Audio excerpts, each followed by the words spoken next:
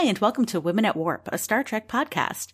Join us on our continuing mission to explore intersectional diversity in infinite combinations. My name is Sue, and thanks for tuning in. With me today are crew member Andy. Hello. And our guest Annika. Hi. Annika, you've been here plenty of times before, but why don't you reintroduce yourself to our listeners anyway? Hi, I'm Annika, aka Pixie, and I am a Star Trek fan from childhood. I grew up with TNG and Voyager, and I really never stopped loving it. I now have a Star Trek podcast too, Antimatter Pod, which you can find at antimatterpod.com and Antimatterpod on social media. Yay! When Annika heard we were going to be talking about our topic today, she said, I'm going to be a guest on that episode. Yeah, there wasn't even a question. She informed us. That topic is Margaret Wander Bonanno's 1987 Star Trek novel, Strangers from the Sky. But before we get into that, we have our typical housekeeping to do first. Our show is made possible by our patrons on Patreon. If you'd like to become a patron, you can do so for as little as $1 a month and get awesome rewards from thanks on social media to silly watch-along commentaries and informal podcast episodes on non-Trek topics. Visit us on patreon.com/womenatwarp to find out more. If you're looking for podcast merchandise, you can check out our TeePublic store. There are so many designs with new ones being added all the time on everything from t-shirts to coffee mugs to even wall tapestry sometimes. Find us at teepublic.com/stores/womenatwarp. Also, our remaining convention merchandise is now available to purchase online. We have our Boldly Gathering design, which celebrates 50 years of Star Trek conventions as both an enamel pin and a patch, plus our 2021 embroidered patch featuring an LCARS display playing the podcast. To look at or purchase these items, head to womenatwarp.com/shop. Supplies are limited and will not be restocked. And finally, we have a word from Elisa.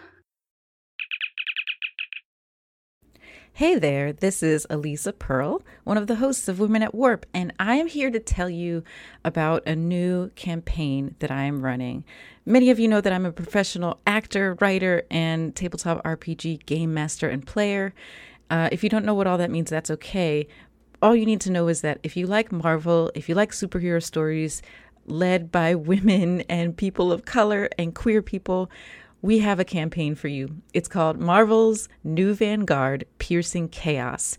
I'm the game master. We are telling amazing multiversal stories using Marvel canon and characters as inspiration. You can watch it live starting Wednesdays on July 6th at twitch.tv/Kira858. That's KIRA 858. We also will be coming to podcasts at some point in the future, but for now, you can watch us on Twitch for free. You don't even have to sign up for a Twitch account if you never have done that. So check us out, Marvel's New Vanguard, Piercing Chaos. And with that, let's get into this topic. Strangers from the Sky. This was a patron suggestion from our good friend Robert Reyes. So we're all wearing red sweaters today. You just can't tell. Originally published in July 1987, it has since had a second edition in 93 and a third in 2006. It's the second of Pocketbook's giant Star Trek novels. The first was Enterprise, The First Voyage by Vonda McIntyre.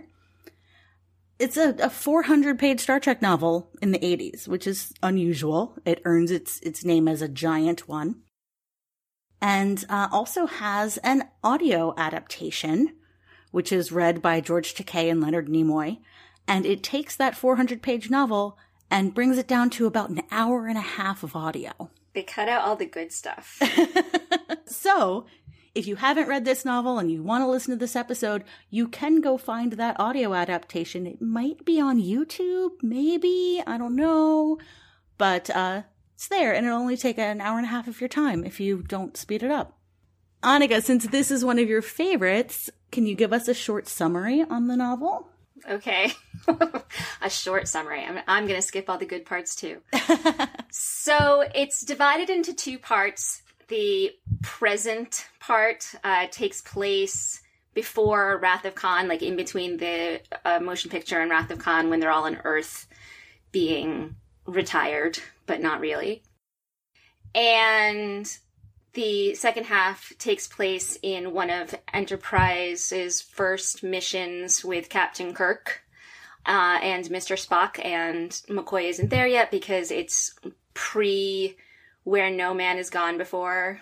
And basically, in the past, they come across a disappearing planet, and through shenanigans, end up in the past, more in the past, of now, let's say, 2022 Earth. I don't know exactly when it is. I think it's like 2057 or something like random like that. 63 something. 63. No, so no, 45. It's 2045. Because it's 19 years before actual first contact. Right. And they become embroiled in a first contact mission with the Vulcans, but the Vulcans aren't supposed to be there because, as Sue mentioned, it's 19 years before the actual first contact happened.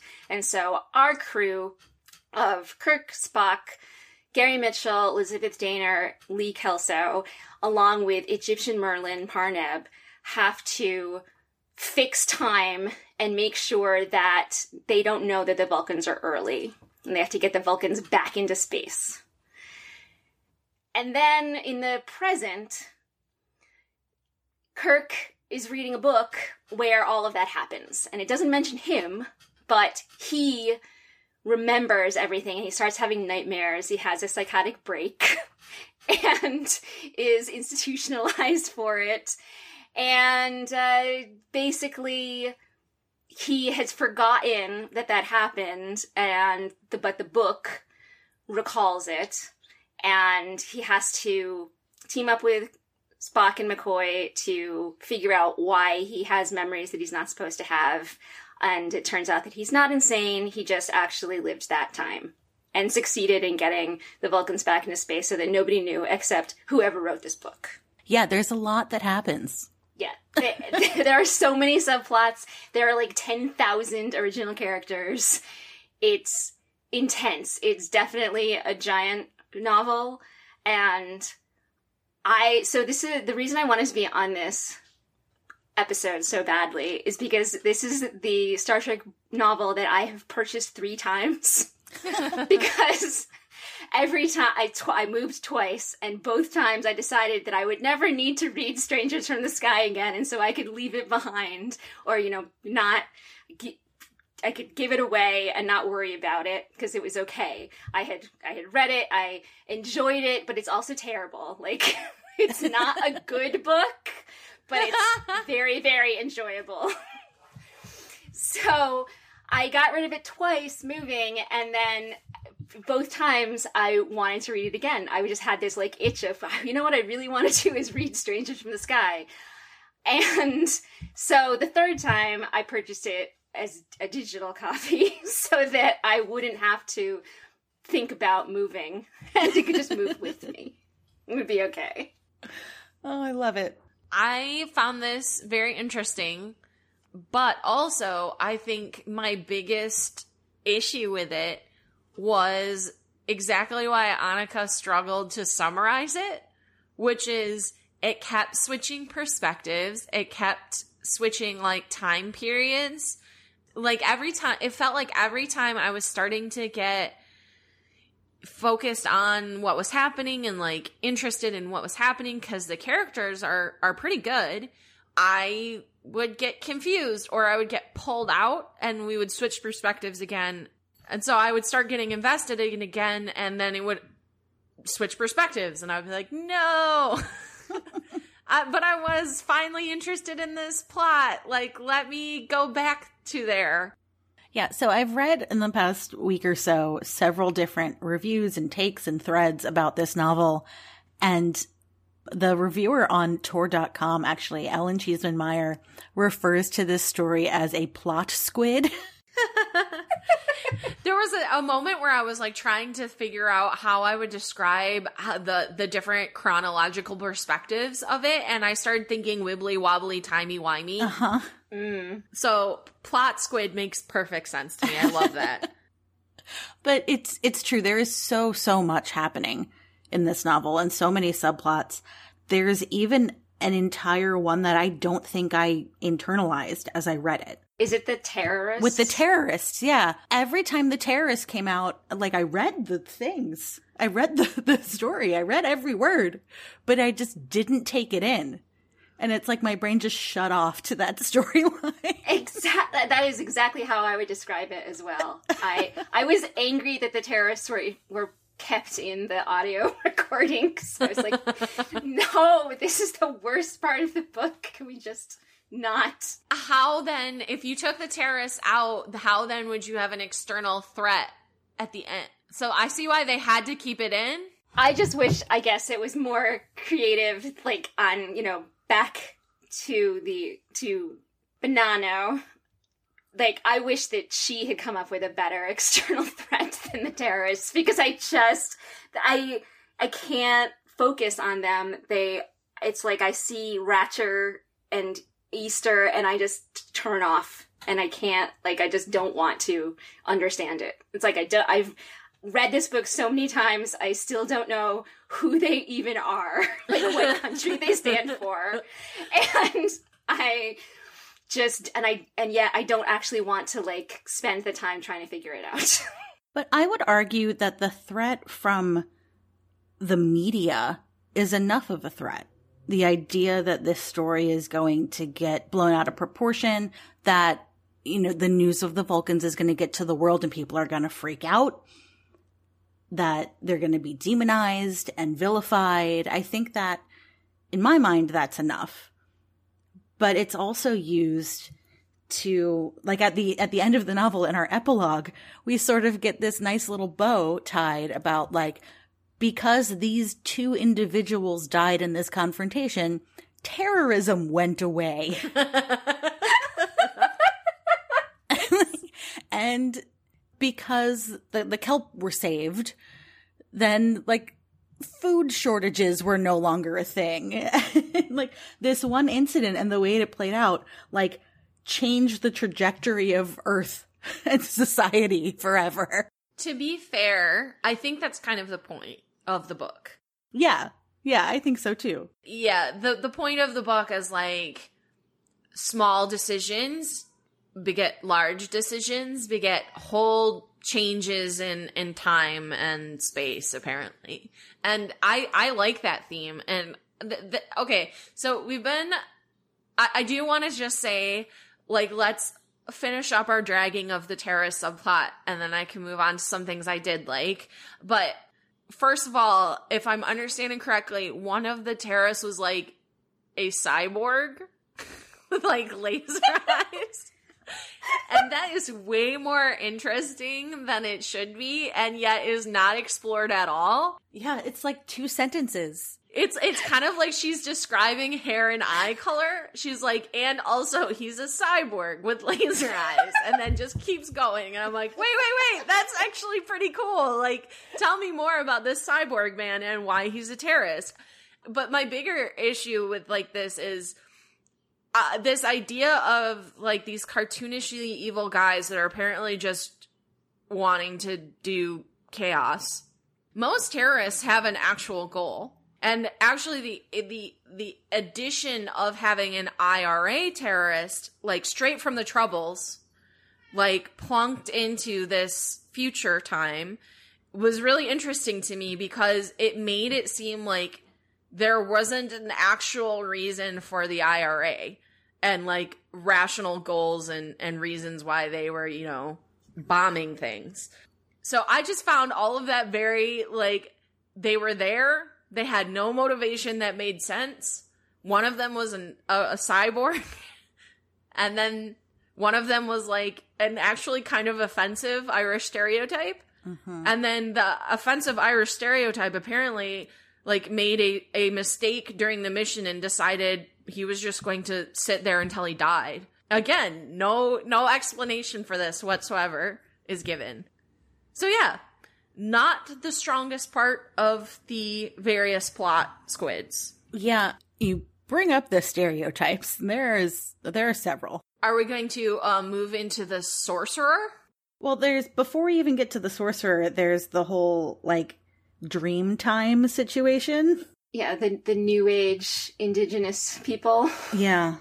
Ooh. I mean, it's not great. I forgot about them.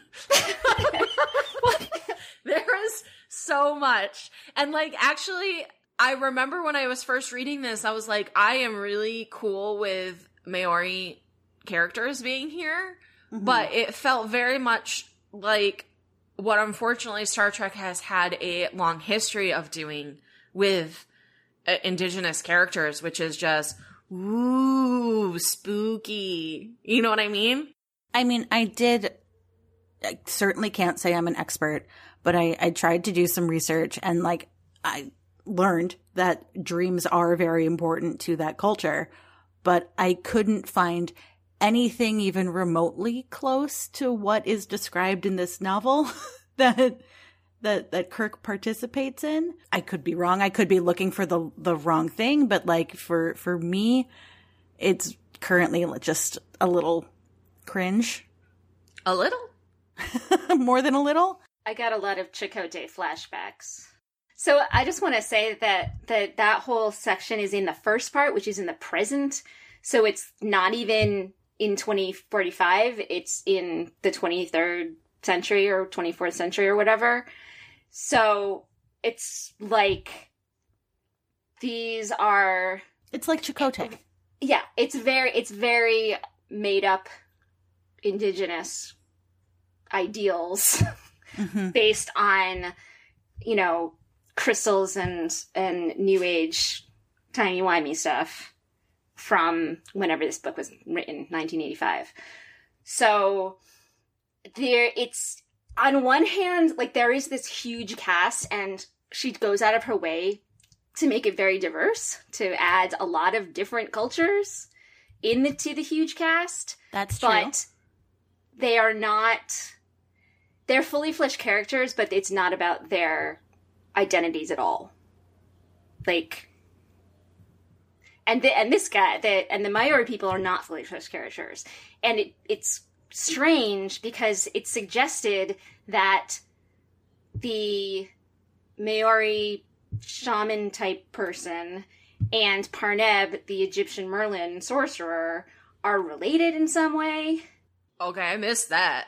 Like at the end when the kid who he befriends and who brought him to the shaman in the first place, then at the end that kid like finds the peace symbol that's Jeremy Grayson's. That's like there's a lot of weirdness going on. I didn't realize that was supposed to be the same kid. I think it's supposed to be the same kid because they're Spock's in the same place. I thought the kid was supposed to be Parneb. I mean, right. So that means that Parneb and that kid are the same. Wait, no, but the kid that Kirk befriends is in the South Pacific, and the kid that Spock meets, who is supposed to be Parneb, is in Egypt. So I would just like to let's pause for a second and think about what it would be like to, if you haven't read this book, to listen to us talking about this book. Like, you would feel high. You would feel like you ate too many edibles, like wandering the desert. So yeah, I would say overall, I didn't get any of that, but it's entirely possible because honestly, who knows? Because one thing that she does have a tendency to do is to try and tie everything up in a really like meaningful way. So like, the number of times that it was like, he just happened to have a relative in Boston, and then that relative also happened to be like the worldwide leader in peace rights and refugees and stuff. Uh-huh. Like that stuff is all like too coincidental to be realistic, but it was very clearly deliberate. She was trying to show that everything is connected, yes. Right? And I get that, and I am fine with that. But so the Maori part, yes, not great.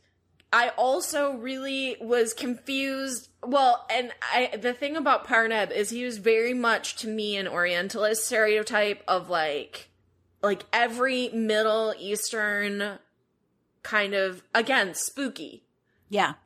stereotype of like this mysterious guy, and apparently I don't even understand, like, did he have powers? Like, he had powers, but I don't understand why he had powers. Supposedly, like, I was getting the impression that he was supposed to be like a Trelane type and very, very long lived, and they called him a sorcerer. But living backwards. And like Merlin. living backwards in time, which, like, this feels to me like a very Doctor Who conceit, not so much a Star Trek conceit. Well, I mean, his whole section felt fantasy-like rather than sci-fi. But, like, sorry, if Parnab is supposed to be a child, you know, in the 23rd century when he meets Spock, he also, like, he ends his life in what we consider, like, ancient history in Thebes. Right? So he's incredibly long-lived. Huh. So if he, and is he an alien who just lives on Earth, or is he some kind of magic human? Or, like, like Andy was saying, none of this is ever explained. Well, it's kind of like the cyborg guy in that it's like, this is his description of, it's like flavor.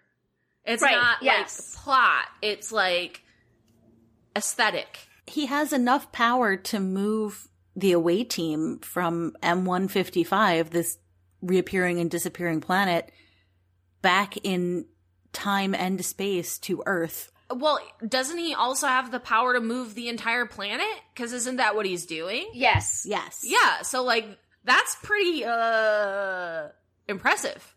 Would like to know more about that. And yet he also lives underground in an underground pyramid and, like, has tea parties, and it's very strange. Like, he's just a bunch of, I think what you said, flavors is a good description. It's like a recipe of a person. So I thought that Spock, that they leave Antarctica and go to... Oh, right, they're also in Antarctica. They go to New Zealand. I'm trying to explain why I thought it was the same kid. So they, in the past, they escape with everybody in the Vulcans in their, like, submarine. And they go to New Zealand, and that's where they meet up with Parnab, who's come in from Egypt. And that's where Spock buries his peace sign, which I want to talk about in a minute as well. And then, so he goes to get it, and so he is in New Zealand, and that's why I thought it was the same person.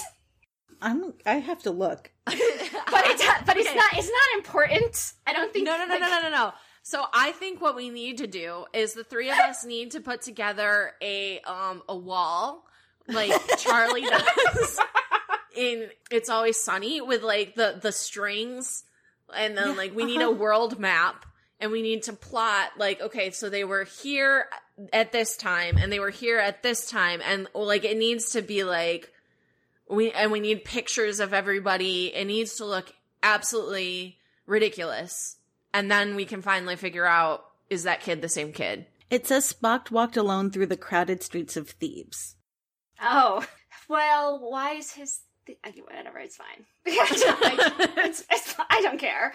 After they sent the Vulcans back in the missile... Then they go back to Thebes? Then they go back to Egypt because Parnab has to send them back to their future. From his tea party underground pyramid.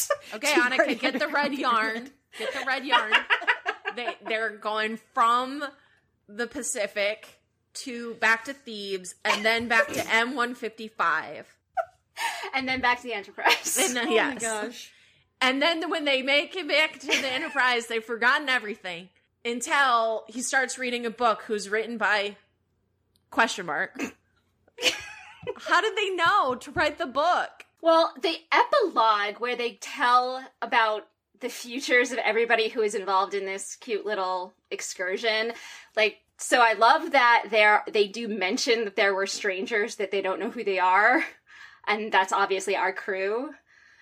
But they give everybody this happy ending where Tatya decides to become, like, the alien welcome committee, and Yoshi retires to Vulcan, and then, like, but the military people die before the Vulcans get there, which is really sad.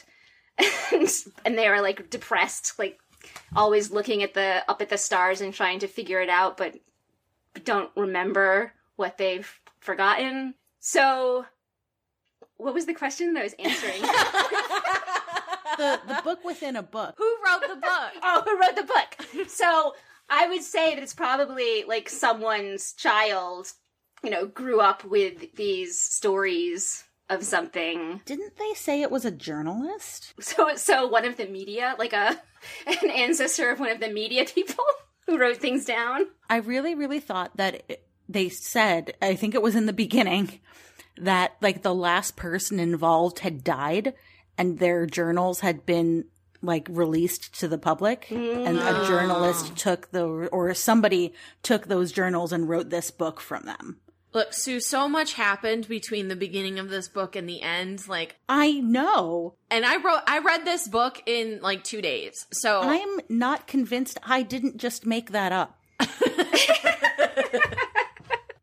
Okay, so we've dragged this book thoroughly for like 30 minutes. So I would like to talk about some of the things I really did like. Yes, let's do that. That's a good idea. So, first of all, I actually, as I kind of alluded to before, I really like the themes of this book, and I really like just the probably the number one overarching theme is about working together and communication and like listening to each other and like being open to other people.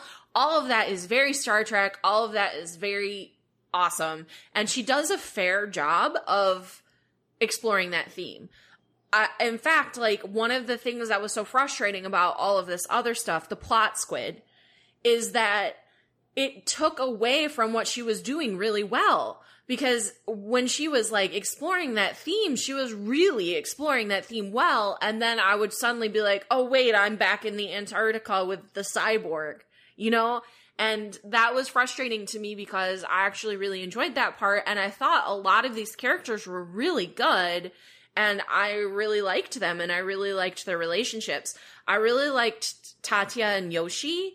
And I really liked how Sorel kind of like fit into them. And there was a part of me that was like, am I starting to OT3 this? And I was like, a little bit. A tiny bit. I kind of thought that's where they were going. Yeah, and I would have liked that. I genuinely would have liked that just because, for one thing, I think polyamory is something that, like, I would like to see more good media portrayals of because it's a thing. And I just feel like in the universe, if we're talking about, like, all of the living beings in the universe, we should see it more often than we do in Star Trek. So all of that I thought was really good, and I really enjoyed that. And even the characters I didn't like as people, like Melody Sawyer, I thought she was really well done, though. Like, I thought her motivations made sense, and, like, she was well drawn and all of those things. She kind of represented the worst impulses, but she did it really well. So, yeah, I'll stop there. But, like, overall, there was lots of parts of this book that I enjoyed. And then she would just yank me out of what I was enjoying and set me back down in Boston, I agree. I really like Melody and Jason and how when we first meet them, they're super, super close. But then we see how they really take the two extremes of the reactions to, learning that aliens are on the planet. And I think that's a really interesting contrast. I like the way those characters were formed, even if I agree, I didn't necessarily like Melody as a person by the end of the story. I also really like that this book shows us a huge shift in the Kirk-Spock friendship. Yeah. When we first begin the story, Kirk is very new to command, and I guess like his crew has been hazing him is the impression we're supposed to get. And he has this like antagonistic relationship with Spock, and he's not sure he can trust him, and he thinks that Spock is playing jokes on him, and with this appearing and disappearing planet and this whole situation, and like is surprised when they find him again in the past, like how good it is to see him. And they sort of like come to this understanding during this mission.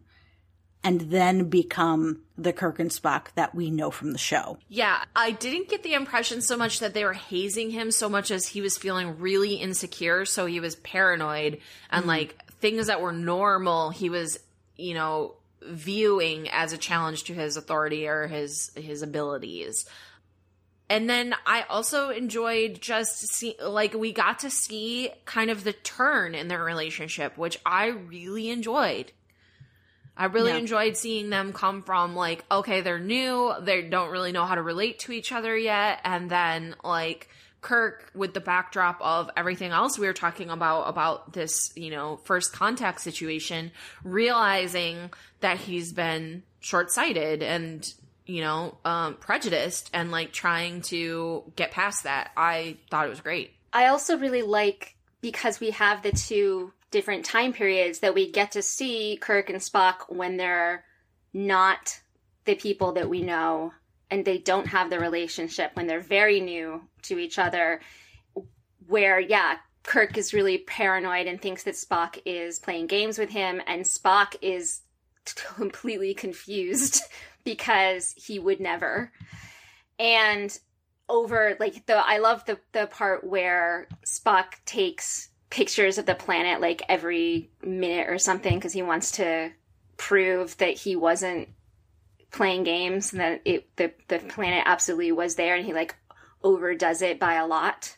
And like, it's just these little small character beats for these characters that in the present, which is the first half of the book, it's super shippy. Like, I don't even ship these two, and I'm sitting there going, well, they're married. Yeah, like, it is just 100%. So close in the future time period, which makes sense because it's again right before the Wrath of Khan, so they're like at their zenith of the relationship. And so I really love having the contrast, and then, like you're saying, watching it go from we don't trust each other to we have to trust each other, and once we realize that we can start building this amazing relationship that we have for so many years. I was thinking when I was reading the first half of this book, I was like, the shippers like this one, because they were full on romantic with each other. And some of the ways that they described each other got very shippy. And I enjoyed that. Like, I always enjoy seeing their relationship explored. I mean, obviously, their relationship is so great. And McCoy, too, because we got a lot of good grumpy McCoy in this. So much good grumpy McCoy. Yes, definitely. The strength of the three of them together as a character dynamic was strong enough to propel this franchise to 2022. Let's be real. Like, that was the strength of the original show. So whenever we get to see that more, I'm always super stoked. I have a bunch of moments highlighted, and one of them is literally McCoy is thinking, you know, it says, for weal or woe, as McCoy would say, for as long as they both should live. And it's like, it's literally like a marriage vow that is a part of this book. It's incredible to me. I also really like the other three characters that are not original characters, the ones that all die in Where No Man Has Gone Before. Because, I mean, I love Elizabeth Daner, and I only need that one episode to love her. But her getting any attention at all is always good in my book. And then Lee Kelso, I don't even know who that is in Where No Man Has Gone Before, but he's adorable in this book. Like, he is this sort of goofy tech guy who gets all of the fun stuff to do and then disappears. He's like arrested for hacking, basically. Yeah, like but because he was trying to like make the media circus less of a media circus. But, so I love him. And then Gary Mitchell, I don't like in this book as much as I don't like him in Where No Man Has Gone Before, so I think he must be very in character. But he has, to be fair, he spends most of his time with the terrorist plot, so... He also just has a bad vibe, man. Like, Yeah. he has a very misogynistic vibe. Right. He hits on every woman that he comes across and also, like, encourages everyone else to. And it's just, no. Kind of going back to the Kirk Spock thing, I just want to, the other one that I highlighted, because before we move on from how shippy this book is, Spock sat while Kirk paced, listened as Kirk talked, provided, as always, the balance for everything Kirk was, shadow to his sunlight, coolness for his fire, calm against his agitation. Yeah. Yes. 100%, man. Love that. I gotta say, I don't hate the stuff in Boston. And I think it's because I'm viewing it through, like, Spock-colored glasses. Just knowing, you know, that Nimoy, like, moved back to Boston at the end of his life and that his family's all from there. Like, I thought it was very cute and not just, like, a tribute to Spock's history, but to Nimoy's history. I might be reading too much into it. No, I agree. I enjoyed those parts. It's just, the only criticism I really have about that section is just that it's too convenient. But it's, like, very convenient. Him meeting his ancestor, and, like, his ancestor was really cool. I really enjoyed their conversations. I also really enjoyed that he's wearing a yarmulke when they first meet, and, like, they mention his you know, marriage to a Jewish woman. I agree with you, Sue, that I think it was probably deliberately kind of hearkening back to Nimoy himself rather than Spock. And I enjoyed it very much. And it makes Spock Jewish because it's through the wife. Mm-hmm. And I just dig that. My only issue, I mean, I agree that it's very convenient, but also I don't care in fiction. Like, I'm fine with it being convenient. And what my only concern with the whole Jeremy Grayson and the Peacenik organization subplot is that Spock uses a peace symbol necklace, as his only identification to travel from Boston to Antarctica. And everyone's like, cool, no problems. The whole history of that idea that, like, the peace symbol was like used with prominence in the 60s and then used as an underground symbol in World War III. And then is so uncommon by 2045 that it is proof that a specific individual sent you. Like, you can literally get one in a, like, gumball machine where you put 50 cents in and you get fake jewelry. I realize we're talking about, like, 1987 looking forward 60 years, but it's still less than 100 years for this symbol to, like, fall into obscurity. I'm very confused by that. But I like, that's where it becomes too convenient for me. It's like, that's unbelievable. It's like, I can excuse the magical ancestor that is the head of the but I draw the line. I draw the line at using a peace symbol as a boarding pass. That's one step too far. Exactly. I never said I am not a Vulcan. I am not logical. No, I mean, I agree with you just in general. Like, magical things happen in books. That's fine with me. As long as it feels internally consistent to the characters, I'm usually fine with it and just hand-waving it. But yeah, that's true. He did manage to... I remember when he got to the point, like, final point where she was like, ID, he was like, well... That's not something I have. But what I do have is this blinged out necklace. What do you think of that? I also just love that the line in the book was something like, this was something he was hoping to avoid. It's like, so this is like literally aliens on Earth, like military base, like that's the other thing is like, they all made it there so easily. And it was like Lee Kelso's amazing hacking skills. Yeah, and like I actually thought that part I was okay with, like the idea that he could like print up IDs that would make everybody be cool with them just showing up. I will buy that. I will, yeah. But then when Gary Mitchell is like, here I am on my snowmobile, like, but And then Spock obviously just showing up out of nowhere with his necklace. That stuff was a little bit too much. But I did like the idea of, like, they get there and Lee Kelso's like, hey, by the way, I'm an amazing hacker. Here's your new identity. Go forth. And then they all split up and, like, started, like, living lives. And apparently Gary Mitchell speaks Polish. Like, all that stuff I'm down with. Like, let these people be ridiculously competent. I love that. Bring me more magic hackers. Speaking of convenient, I really enjoy that Elizabeth Daner is given, like, she's the only one with a real person that she's taking over their position. And it's like a psychologist who specializes in potential aliens whose entire village was destroyed. So no one knows what she looks like. Oh, your whole family's dead. Don't worry about it.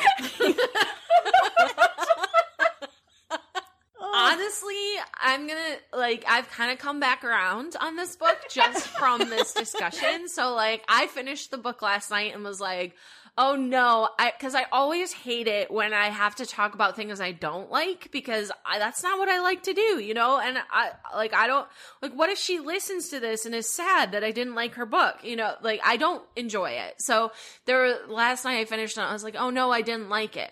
But, like, the more we talk about it here, the more I'm realizing that this book is camp. And therefore, I love it. So I have come completely back around. I am getting on Goodreads as we speak.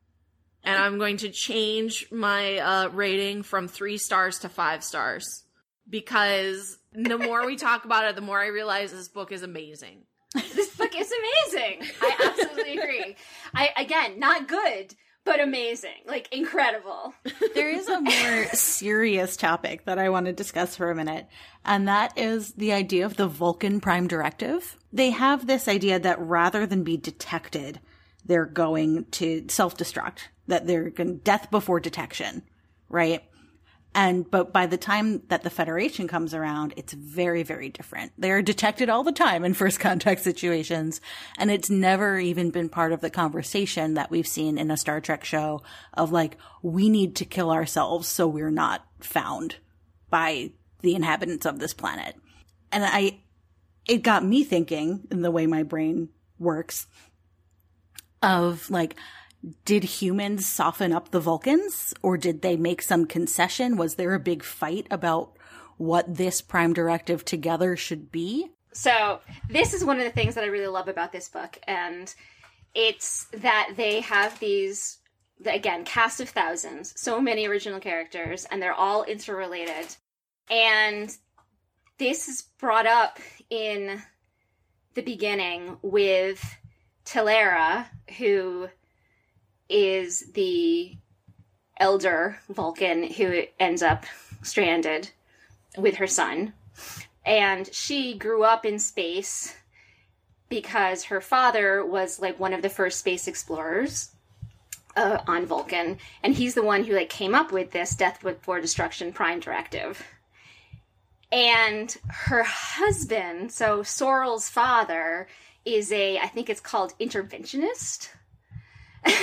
And so this is only in, like, a couple paragraphs in the beginning, but I find it fascinating that the author introduces this idea of the Death Before Destruction Vulcans and the interventionist Vulcans, and literally creates a child of the two. Like, Sorrel is the child of both sides. So he, like, throughout the novel, you end up, like, thinking about Sorrel as, it's sort of like with the Kirk and Spock stuff, where there's two sides that have to eventually come together. And so I think that the humans did influence it, and I also think that the interventionist Vulcans already existed, so they already had some people on their side. And Sorrel going through this adventure and seeing that there are people who will work to preserve both history and life, and that is a worthy goal.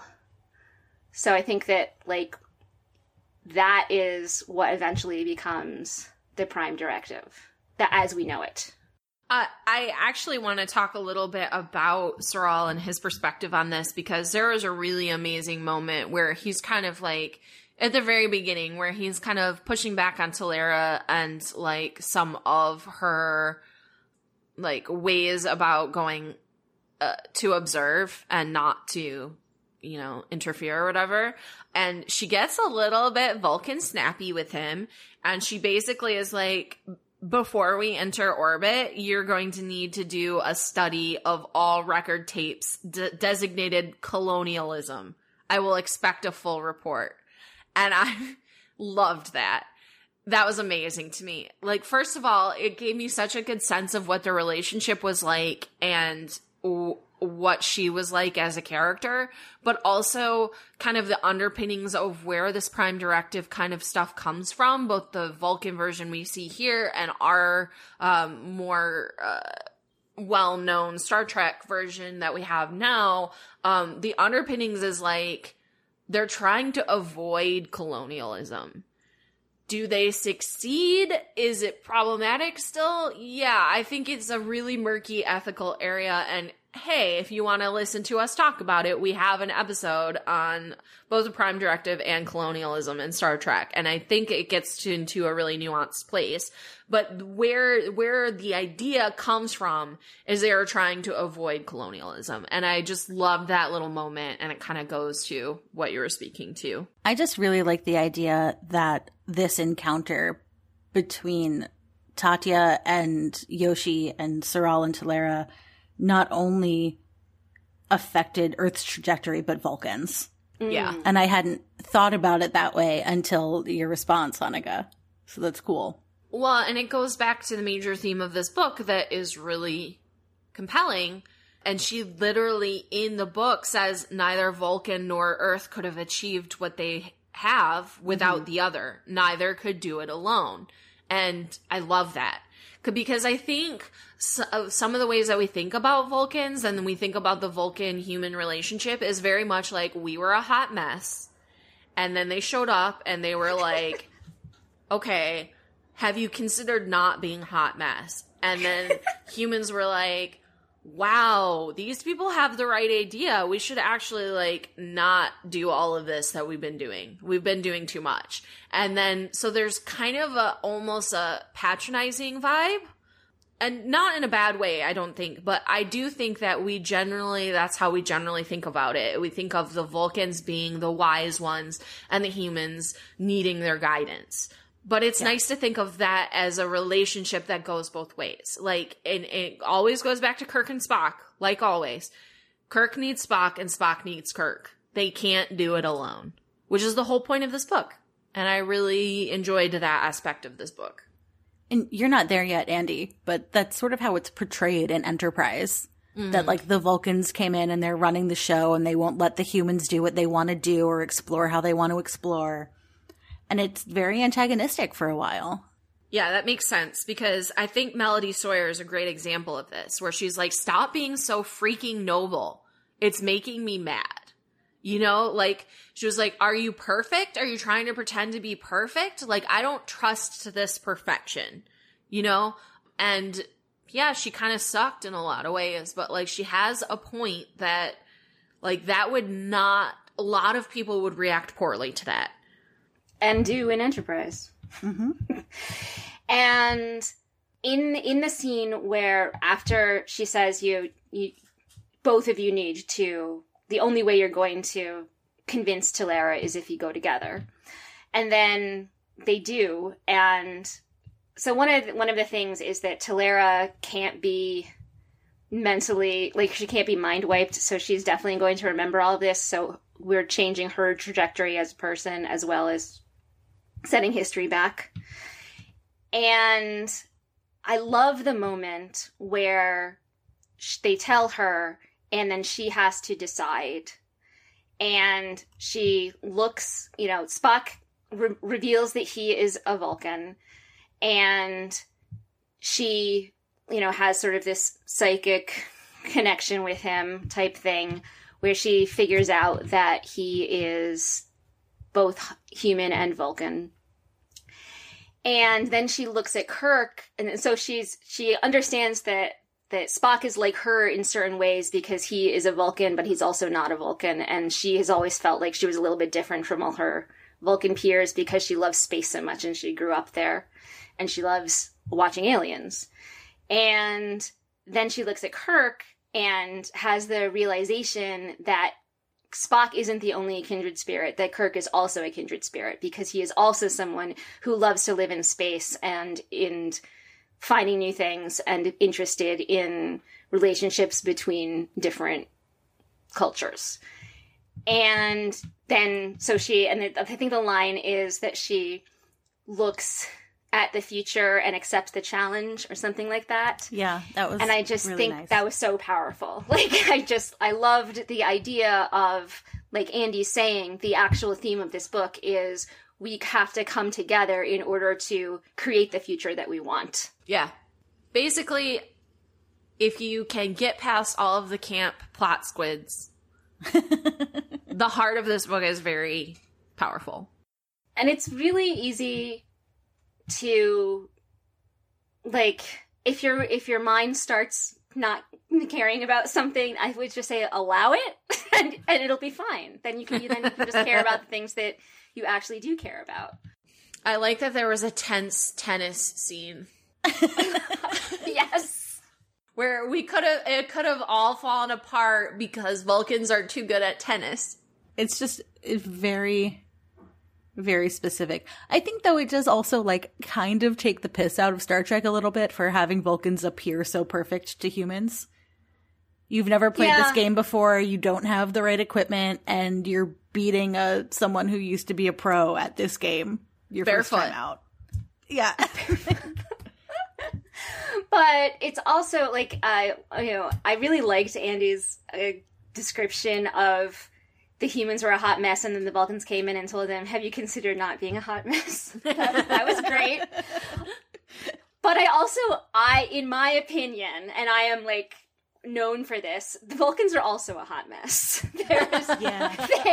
They are really, like, went too far in their side of things and have created just as many problems. Well, one of the things that I found so very compelling about the Vulcans, and the reason why they're my favorite, is I love the idea of they actually feel really, really deeply, and they basically feel so deeply they freaked themselves out. They're like, we are the drama, and it's too much, so we need to find a way to hide that part and, like, dampen it as much as possible. And then, that's where we get, Vulcans, where they're like volcanoes. There's so much going on underneath, and they're trying to pretend like there's not. And I find them endlessly fascinating, and it's one reason why I think it's hard to find someone who can really play a Vulcan well, because they have to portray someone who looks like deadpan and like they're expressionless while also showing the immense amount of emotion that's underneath. And we've been very lucky in this regard with the casting of many of our Vulcans. So yeah, love me some Vulcans. Bring more Vulcans. I do also want to give a shout out. So we were talking a little bit about Sorrel and how perfect the Vulcans are. One thing I enjoyed is how out of her way she went to tell us how hot he was over and over again. I really enjoyed that. And I also really wanted to give a shout out to Velvet Dark Eyes, which I have never heard before, but she repeated a lot. And it reminded me that the previous book that we read by her, which is Dwellers in the Crucible, she goes on and on about her Byzantine eyes, Cleante's Byzantine eyes, and I love that they made a cameo. Our lesbians made a cameo in this book, and she found a way to bring up Cleante's Byzantine eyes yet again in a totally different book. And I find that to be such a power move, and I respect it so much. There's just one more thing from that Tor.com review that I want to bring up, and that is Cheesemanmeyer writes, Margaret Wonder Bonanno is wrestling not just with the plot squid, but with race and class issues in disparate centuries. Yes, true. And that's definitely there, but I would say I wish it were a little more forward. And that might just be me looking at it from, 2022. But there's a whole scene between Sawyer and Nyere about, how are these Vulcans going to be treated if the world knew about them? And Jason is just like, well, I know more than you think I know or something, or I know better than you. But it's just not like his descriptions are offhanded and like it's, his family back in Lagos, and it's not as forward as I want it to be. It's almost like it's hidden and you only get it if you pick up on it. That like, this is a black man arguing with a Southern white woman about race. Yeah, I think that it is too subtle, but maybe she was trying for that in 1987. Right. That's why I'm saying like I have future eyes on this book, so I can't be totally sure. Well, that's the common conflict that we have with Star Trek is it's people writing in, in this case 87 or whatever, about the future with the blinders on from their present.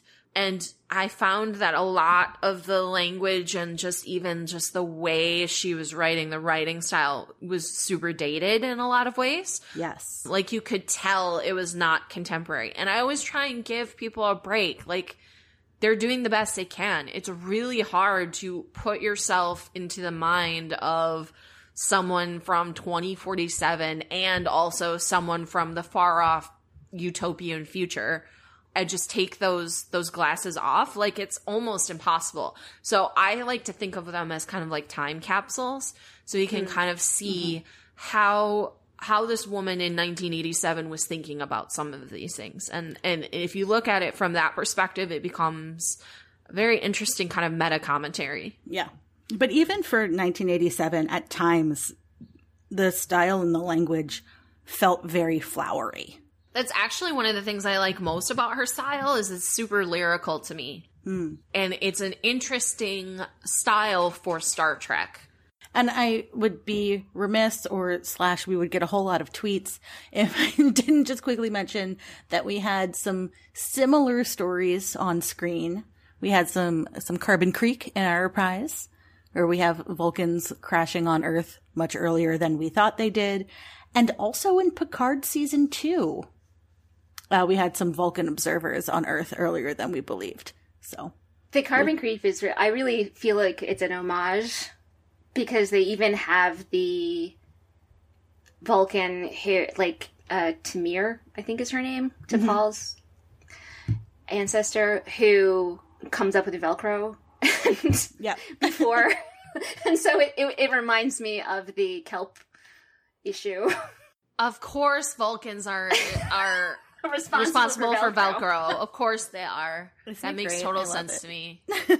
The one thing I want to bring up, because I would be remiss if I didn't mention it, is the not great presentation of mental health. Oh yeah. I was like, wait a second. You had a scan that showed some stuff, and apparently that means that you no longer have rights. Okay, like they hunted him down like he was a criminal, and then they were like, "Well, you're a prisoner now." Hey, he's only really let go because Spock shows up and says, "Well, I have the same brain scans, and you're not allowed to treat me because you don't have any Vulcans on staff." It's like everything about that is bad. Everything about that is bad. I really liked that when Spock shows up, this psychiatrist lady is like, "Oh, I've made a huge mistake. This is gonna go poorly." Like she's super intimidated by him right off the bat, and I'm like, as you should be. You're about to get rocked. Enjoy your life. And then there's also that horrible scene where they're having a meeting with like Starfleet brass to discuss. Oh yeah, and Captain Kirk. And what did Kirk say? And she's like, "Oh no, I didn't want everyone to know who he was." And it's so bad. There's so many red flags going on here. It's not great.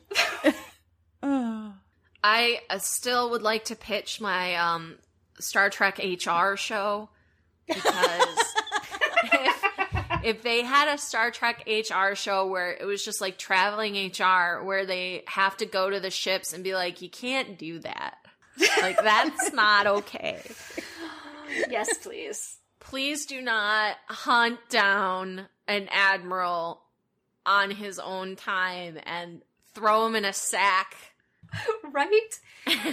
Like, okay, well. You can't have a whole staff meeting about someone else's mental health.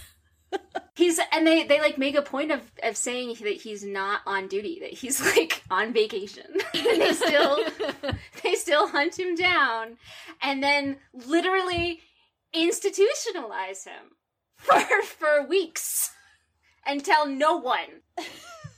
If they gave me a Lower Decks style show to make this Star Trek HR, it would be good. It would be funny. We would have to revisit, like, they'd have to be able to time travel too, but they'll just show up places and be like, sorry, can't discuss that in a staff meeting. That's not okay. I think we need to get Mike McMahon on the phone. Yes. And at the very least, make this an episode. Yeah. Oh my God.